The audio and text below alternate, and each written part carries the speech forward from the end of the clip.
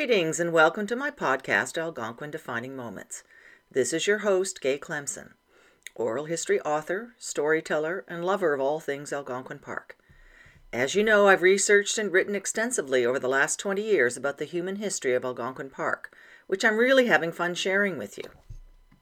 In the first episode of this three-part series, I provided a peek into the history of the square timber logging days in the Ottawa Valley and Algonquin Park.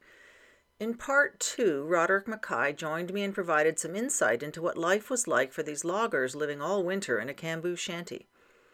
In this episode, I'm going to talk about how these loggers got all these logs out of the bush, including the life of a logging river driver, and on how the logging industry has evolved in the 20th century, and today including a coexistence with the recreational enjoyment of the park.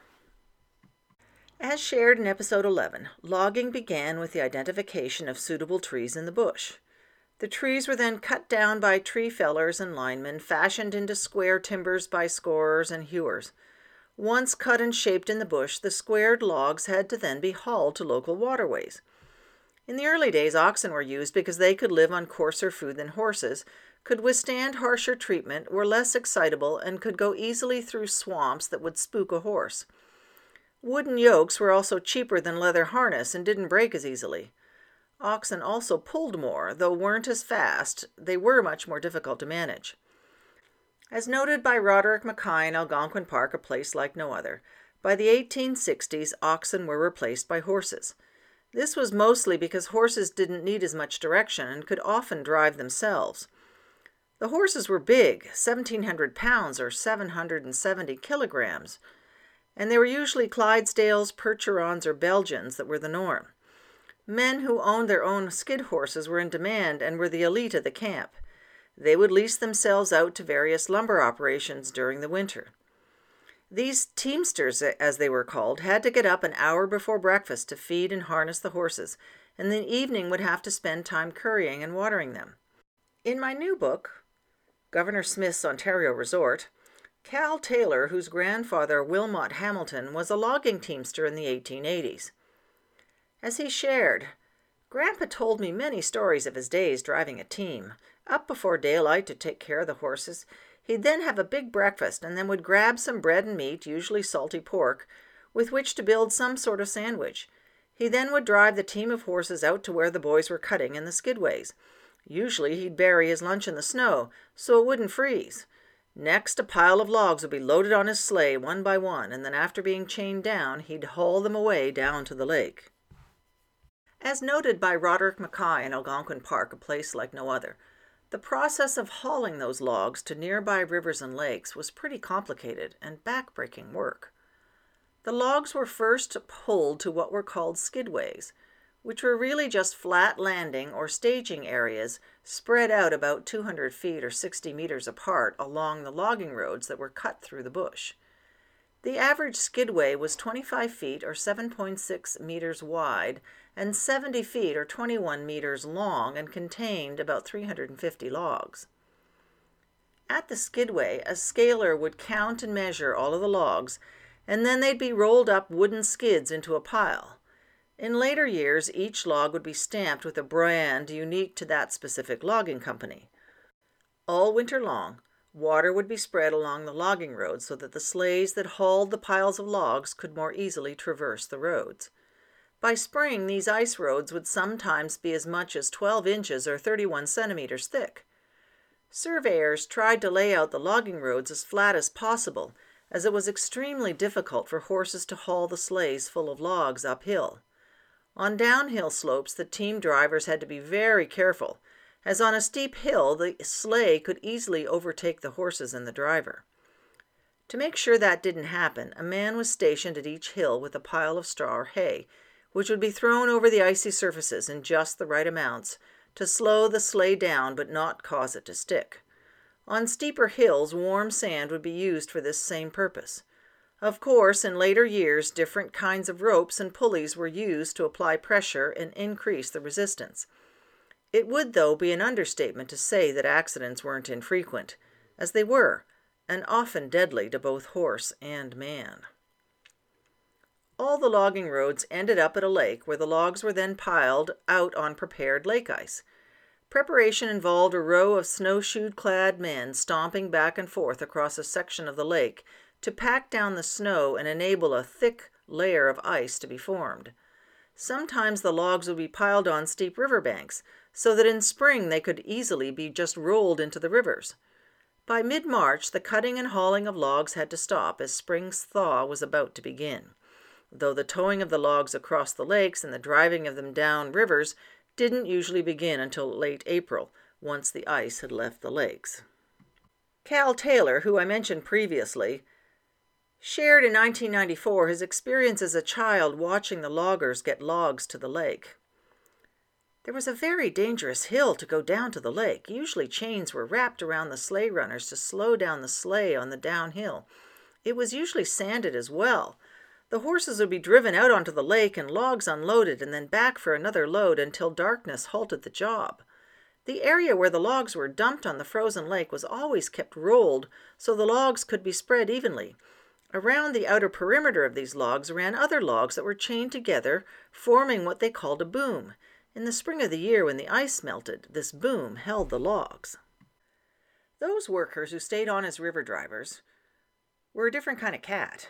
They had a different set of skills and usually a different attitude towards risk, as river driving was far more dangerous than cutting logs in the bush. River drivers were also known as river hogs or blackwater or whitewater men. Once the lakes were free of ice, the logs were herded downstream. Sometimes the natural currents would carry them. As noted by Roderick Mackay in Algonquin Park, a place like no other, at other times large boom logs were specially cut and chained together that encircled a collection of logs that were towed by a cadge crib. In essence, a cadge crib was a special raft with a large spool or capstan in the center around which wound a thick rope. A large anchor or stone was towed down the lake and dropped, which was attached to the spool. 3 men would walk round and round the capstan until the rope was wound up and the boom was hauled to the anchor. This process was repeated over and over to haul the log boom down the lake.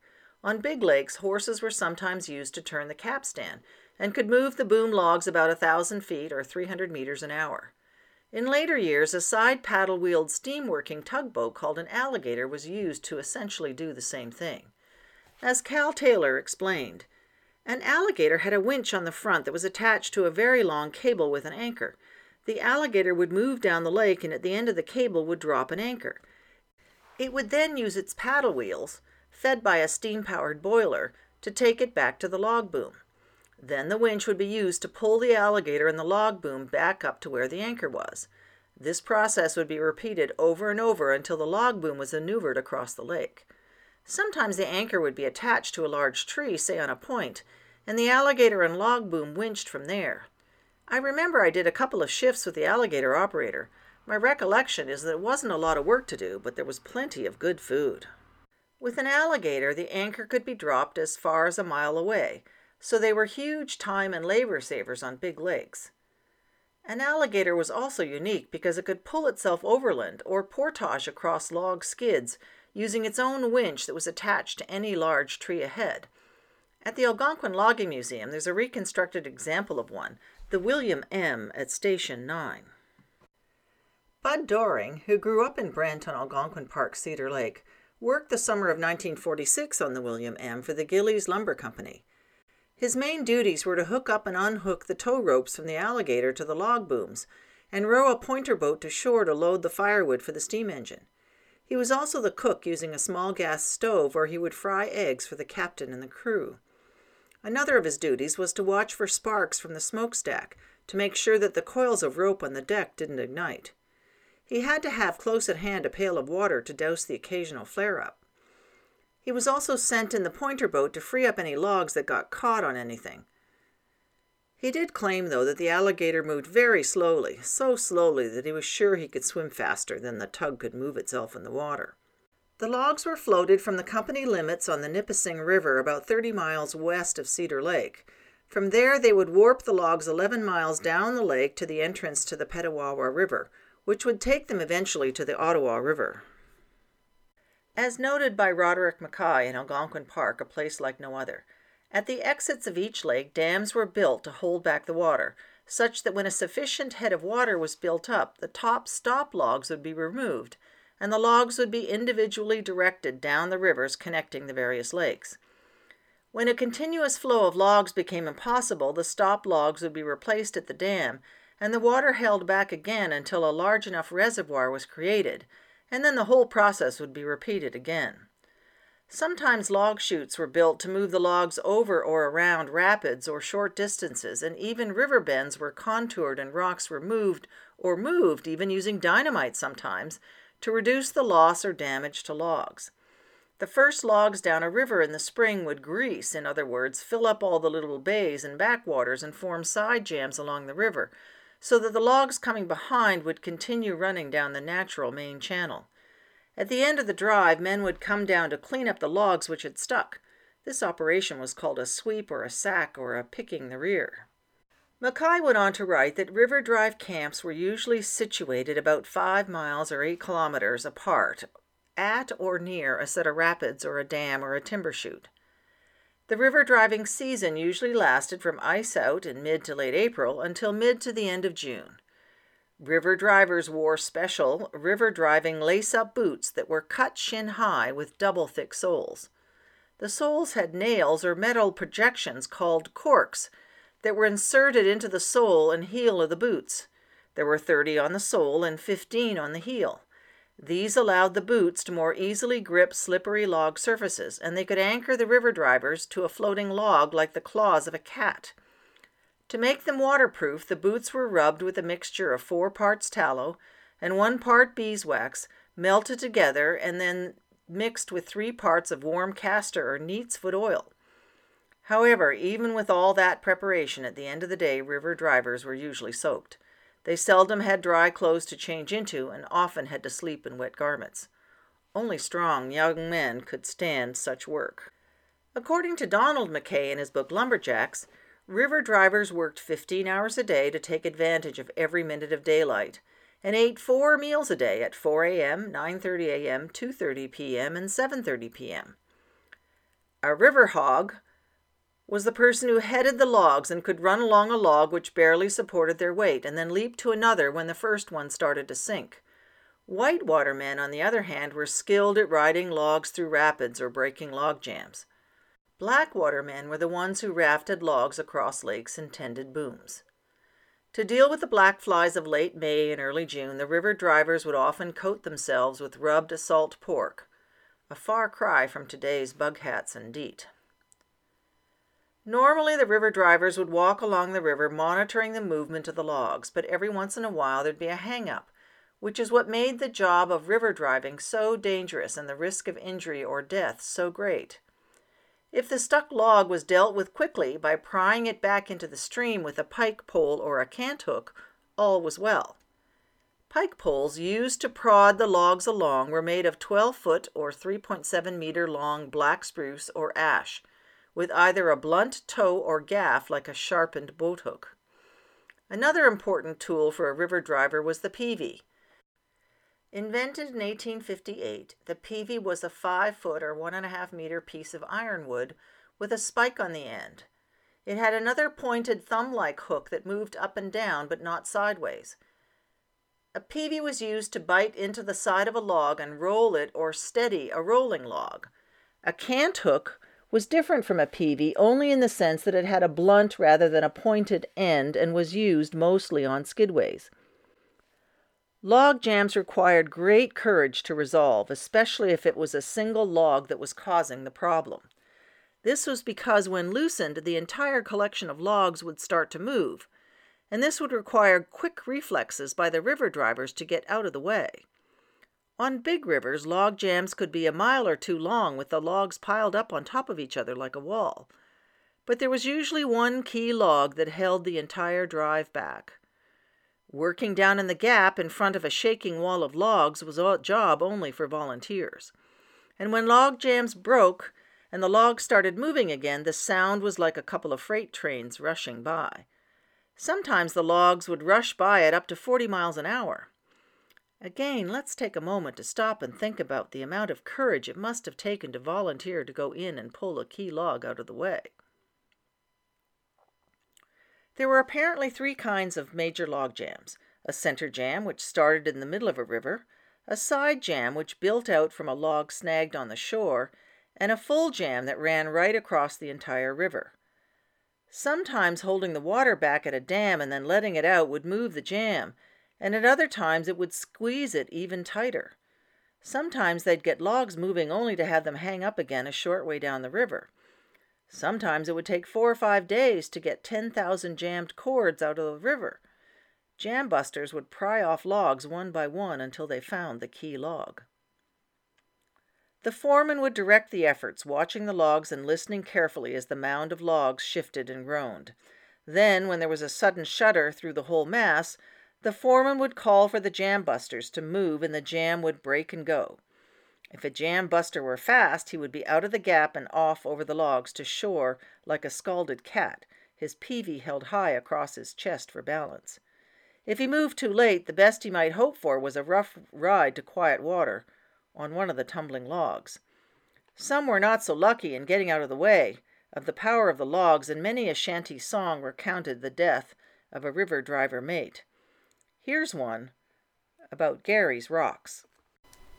Come, all of you bull shanty boys, and listen while I relate concerning a young river boss and his untimely fate.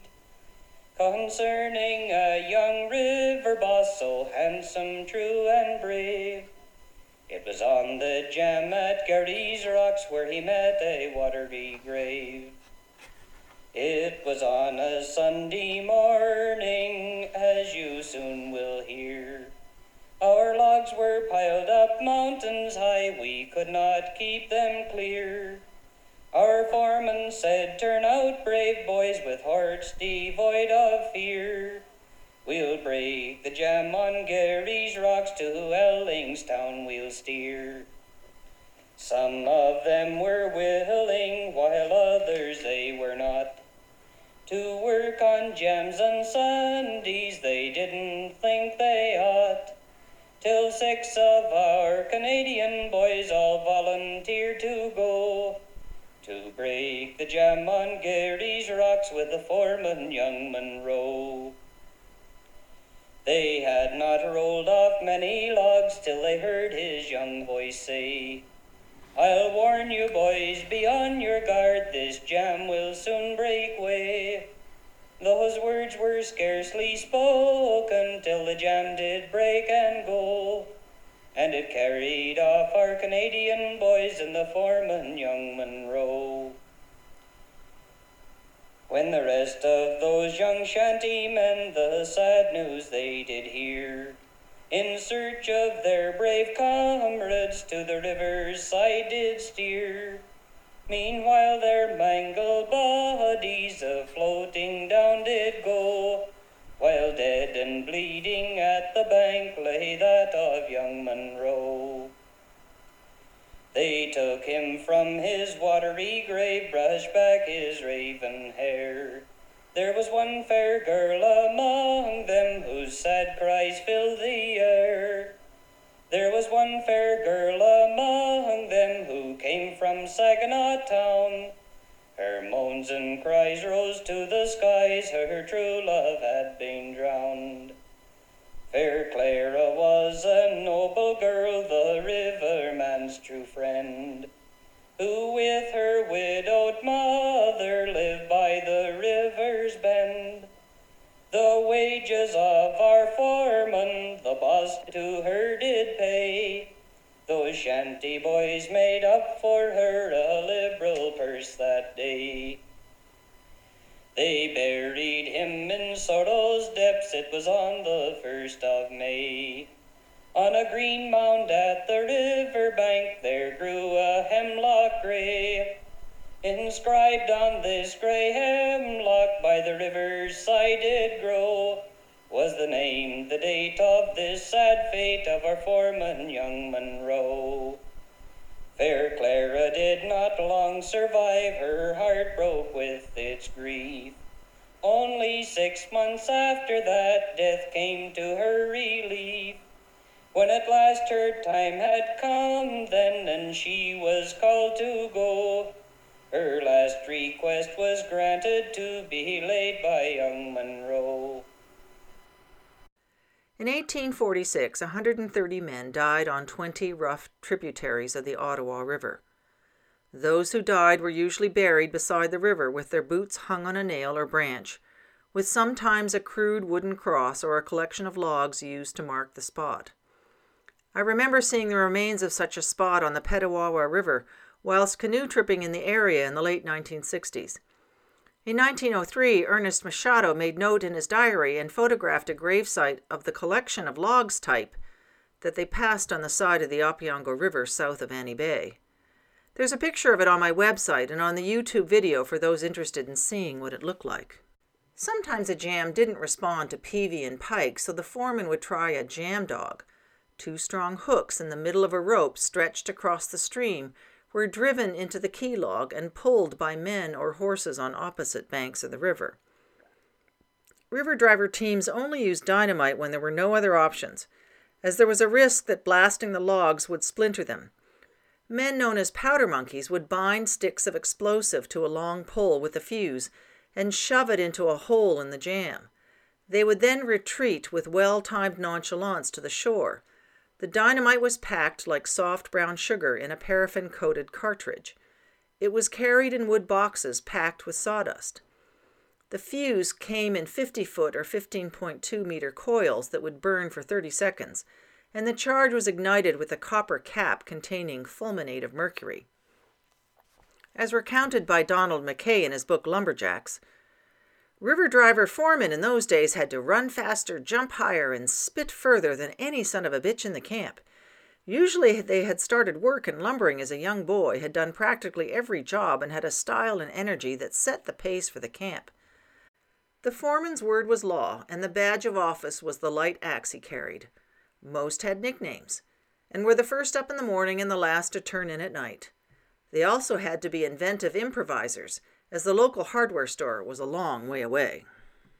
Here's another river driver shanty song. Both this one and the previous one I shared with you were sung by Tom Brandon and recorded by Edith Folk and found on an album called Lumber Songs from the Ontario Shanties. It features ballads sung by former loggers and woodsmen from Ontario, and I found it on a website called internetarchive.org.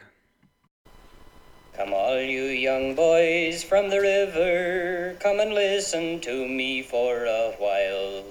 I will tell you all a sad story of my friend and kind chum Johnny Stiles.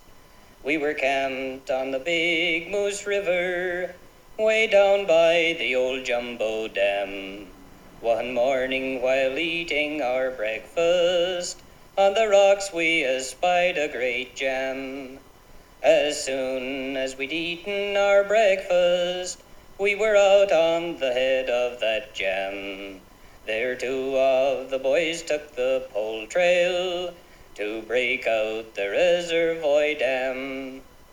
We worked for an hour and a quarter, our pikes and our peaveys did pry, never dreaming that one of our number this day would so horribly die.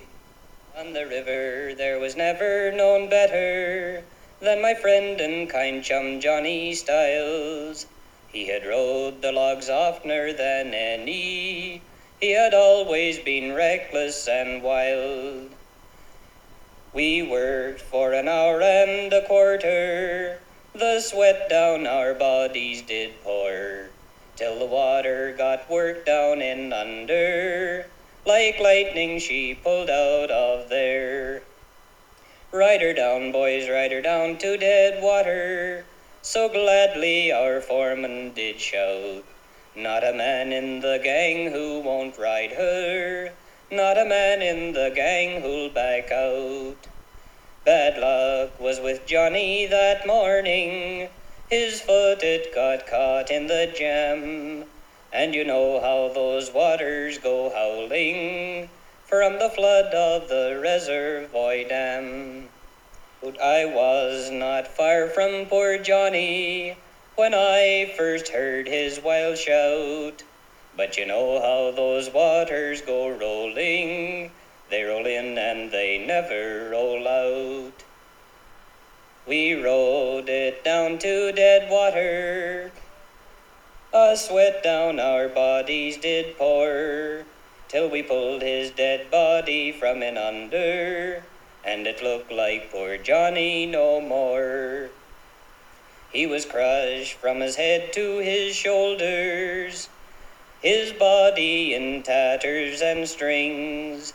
So we buried him there by the river, where the lark and the nightingale sings. He was crushed from his head to his shoulders, in pieces the size of your hand. On earth we look after his body. May the Lord take his soul in command. Once these individual sticks made it through the various tributaries to the banks of the Ottawa River, then the real fun would begin. They would be assembled into rafts for the trip down the Ottawa River. The basic unit of a raft was the crib that included 20 sticks of square timber, approximately 26 feet or 7.9 meters wide by 50 feet long or 15 meters. The sticks were locked between two big logs which served as floats. A crib weighed 40 tons and was fitted with oar locks for 20-foot or 6.1 meter sweeps. Cribs were coupled together with cap pieces which were short planks which fitted over wooden pegs, and when rough water or rapids were encountered on the rivers, each crib was uncoupled like a railway car and driven separately down the difficult part of the river. To get around Chaudière Falls, one of the biggest obstacles on the river, the large cribs would again be disassembled and each individual crib was floated down a timber slide. This slide had been built by Ruggles Wright, who was Philemon's son, in 1829. It was a shallow canal about 3/4 of a mile long that moved the 25-foot or 7.8 meter cribs down a series of inclined planes to the pool of water below. At the top of this chute, a pilot and a steersman would ride and steer each crib down the long, watery slope. There's a marvelous picture on my website, algonquinparkheritage.com, of this slide at Chaudière Falls. After Chaudière Falls, the cribs would then be reassembled for the ongoing journey to Quebec City, where they'd be loaded onto sailing ships and sent to England. Ottawa River rafts often contained 80 to 100 cribs, and were manned by a crew of 22 men who slept in crude shanties on the rafts. As mentioned previously, a fabulous story of the last Ottawa River crib drive, which is another must-read, is Ron Corbett's 2008 One Last River Run. It recounts his adventures organizing and documenting the building and reenactment of the last commercial square timber raft to float down the Ottawa River in 1908. In June 2008, on the 100th year anniversary, he and a handful of others traversed from Schatz Lake to the Museum of Civilization in the heart of Ottawa on a 30-ton raft. Arriving on Canada Day, the trip was an incredibly popular success, and the line to view the craft both along its way and at its resting berth was unbelievable. According to Roderick Mackay in his book Algonquin Park, A Place Like No Other, the last timber limit sold to the Gilmore Brothers firm Gilmore and Company took place in 1892, and it was for the land around Canoe and Burnt Island lakes.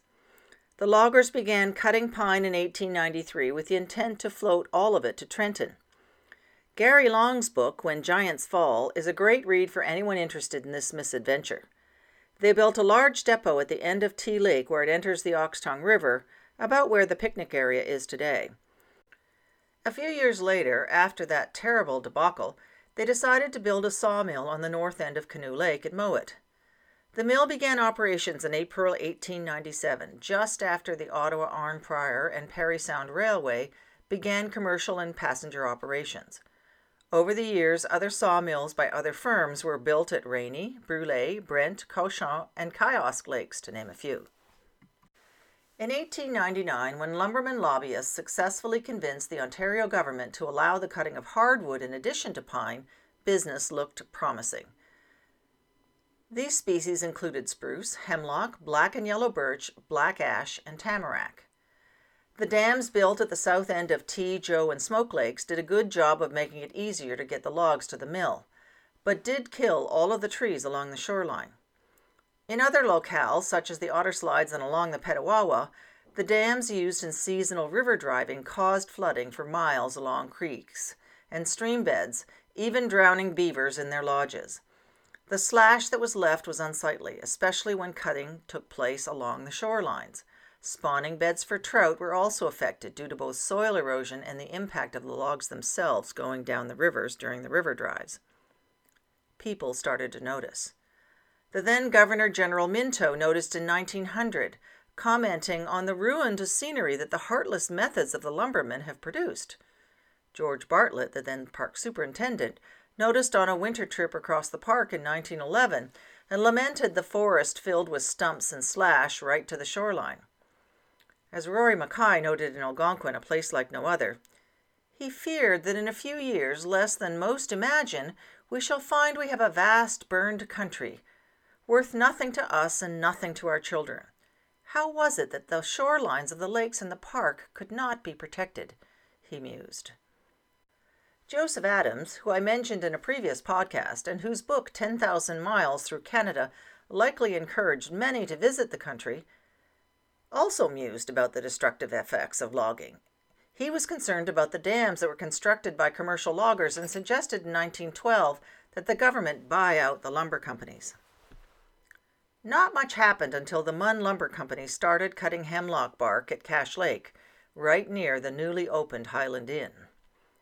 Hemlock bark was stripped from the trees and used in tanning operations, but rarely were the trees cut down.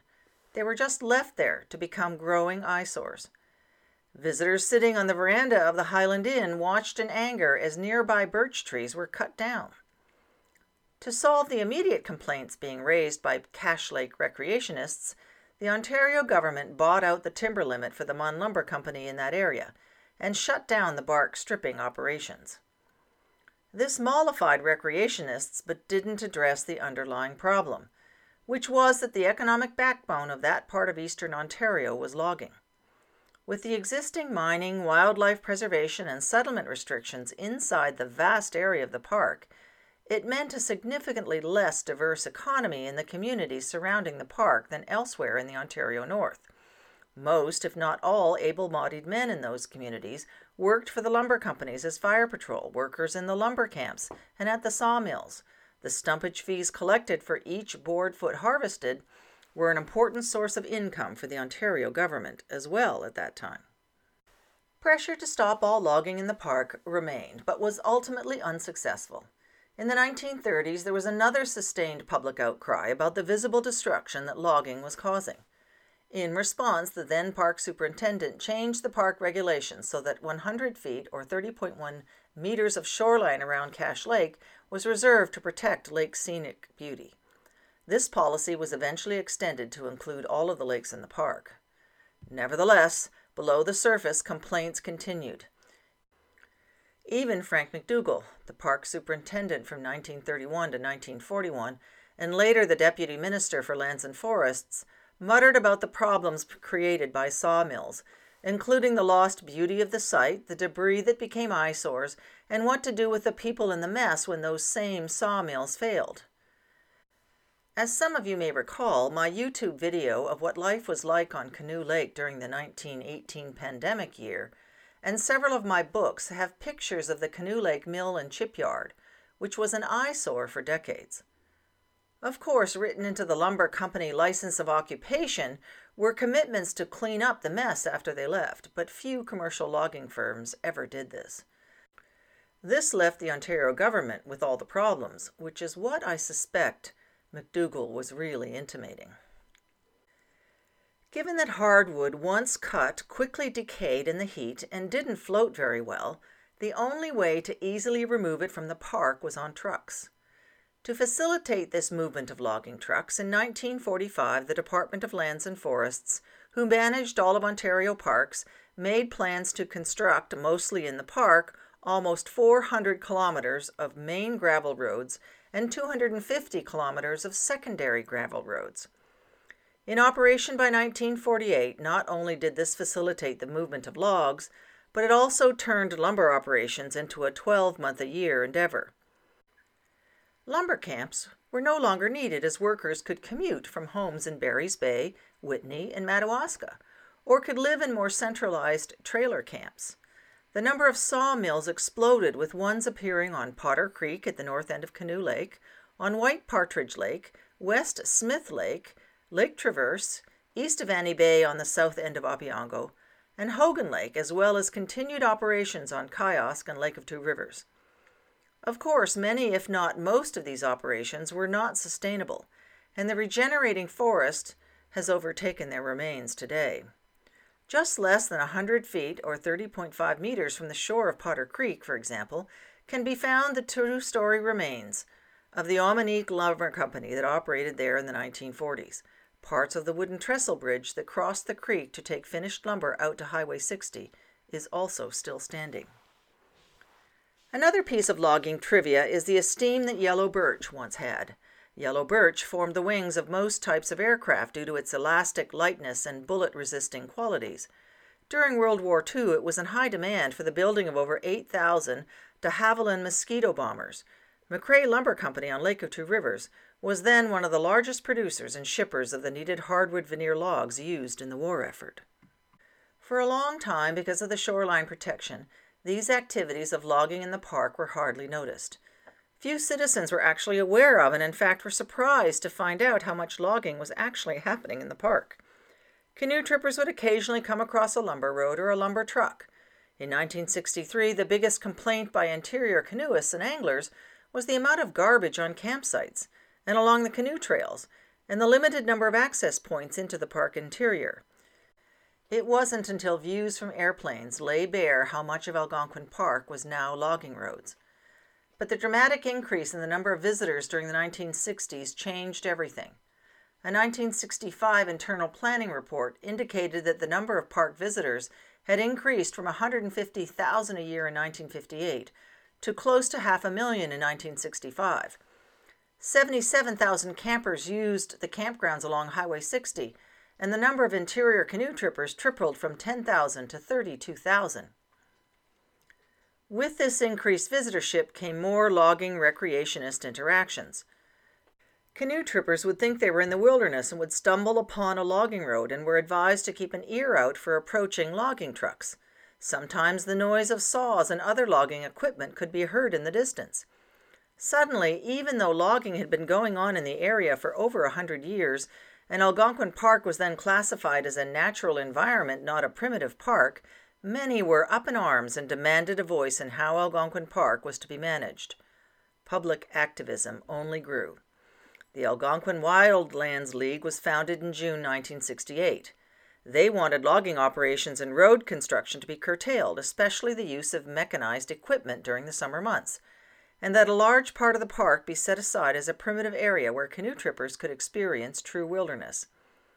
Public awareness and activism about water, air, and noise pollution was also just beginning, as was the power of the media to drive public awareness of issues and ultimately to shape public policy. The park policy idea was multiple use, with the idea that recreational and commercial logging interests could coexist. One catch, though, was the challenges that park officials had in monitoring what the logging companies were actually doing. As the then park superintendent Bill Houston noted, the quality of control on logging operations has not been of the standard expected in a provincial park.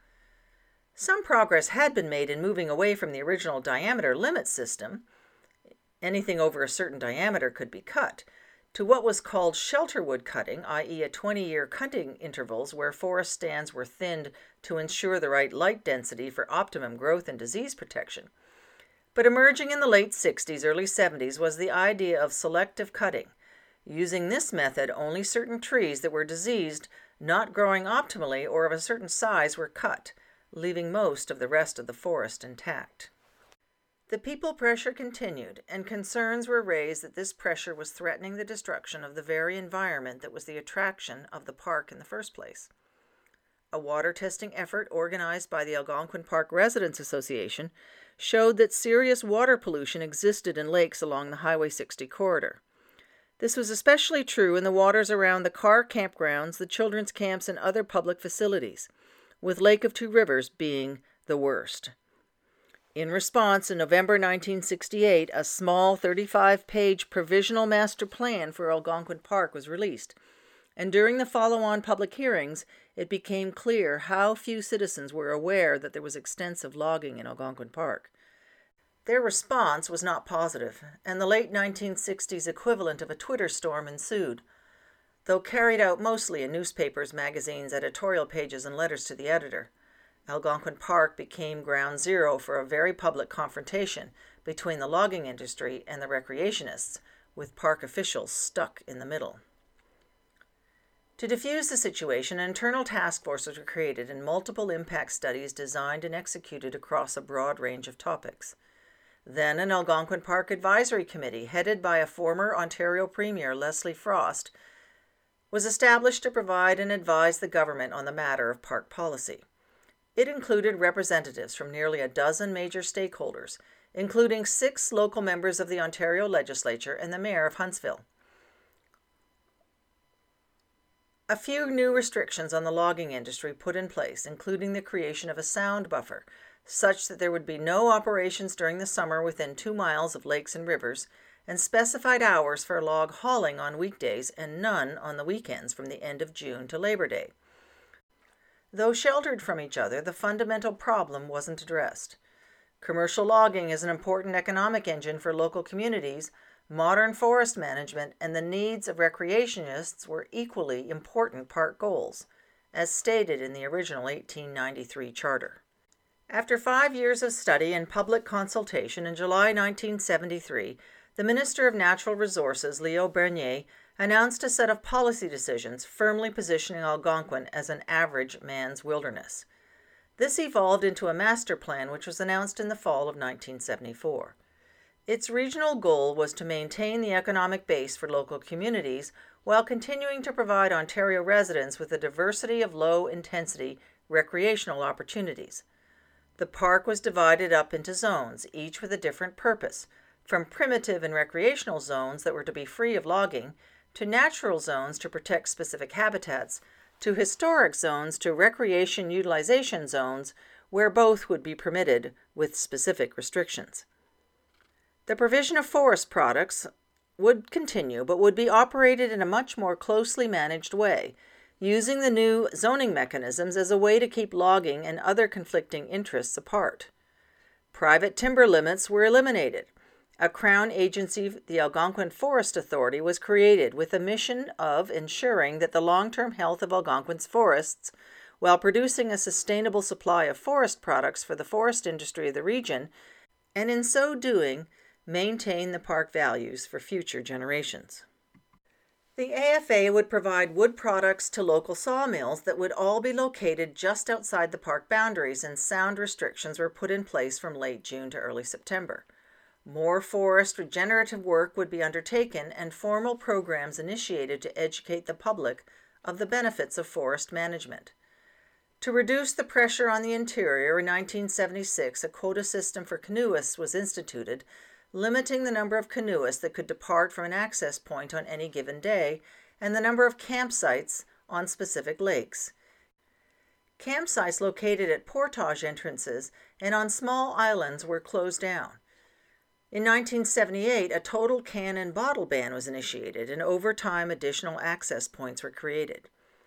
Today it is possible to access the interior through 34 designated access points. This was where things stood until 1998, when the Algonquin Park Master Plan was replaced with the Algonquin Park Management Plan. This 20-year plan's overall goal was to provide protection of natural and cultural features, while providing opportunities for low-intensity recreational, wilderness, and environmental experiences. More nature reserve and development zones were added, and a new natural environment zone was created that could act as a buffer around development zones. In these zones, low-impact backcountry use was allowed, but not high-intensity development in the extraction of natural resources. The northern rail line across the northeast side of the park was rerouted along the Ottawa River, and the rails taken up. In 2007, attempts were made to lighten the ecological footprint of logging in the park even more, and though it took 6 years of consultation and collaboration, in 2013, a joint proposal for lightening the ecological imprint of logging in Algonquin Park was published. Areas that were more difficult to harvest because of their proximity to canoe routes along waterways in boggy or other wet areas were removed from harvesting. With these efforts, logging was reduced to approximately 51.2% of the park, and only a small portion of trees would be harvested in any one year. More practices were put in place so that mature timber was removed in such a way that injury to the existing forest was minimal, the forest character of the area preserved, and the natural reproductive processes maintained as much as possible. In 2016, there were over 300 people employed in Algonquin woods-related activities, and another 3,000 employed at the nearby sawmills.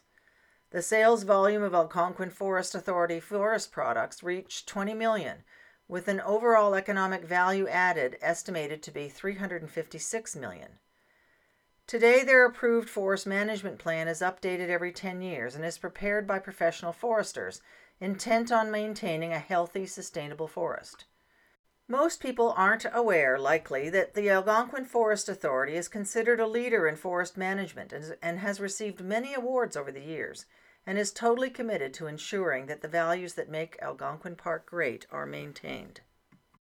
Each of the key stakeholders, whether it's the logging operations, the indigenous groups, or all of the recreationists, we each have different perspectives and interests, and it's important for us not to forget the park's original objectives as set forth in 1893 by Kirkwood so long ago.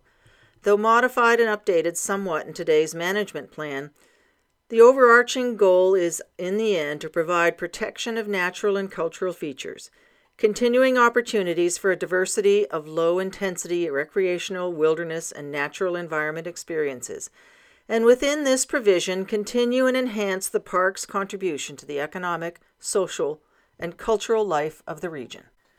Today, Algonquin Park has 5 specific objectives.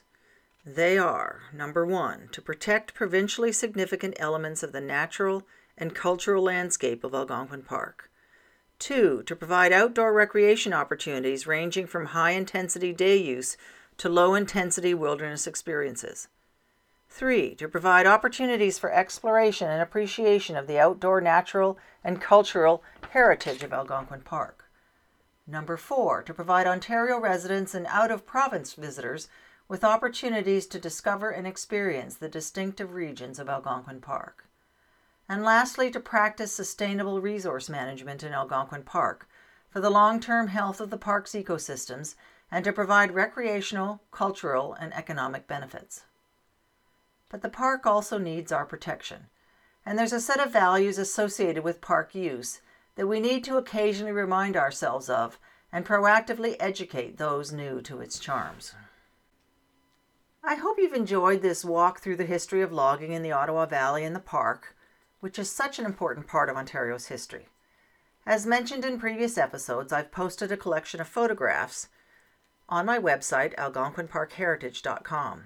There are also all kinds of videos on YouTube. Just put Algonquin Park Logging Museum as your search term. Again, I'd like to give a very special shout out to Roderick Mackay for all of his work on this topic. Roderick's and other books on the topic are, of course, all available on the Friends of Algonquin Park online and in-person bookstores.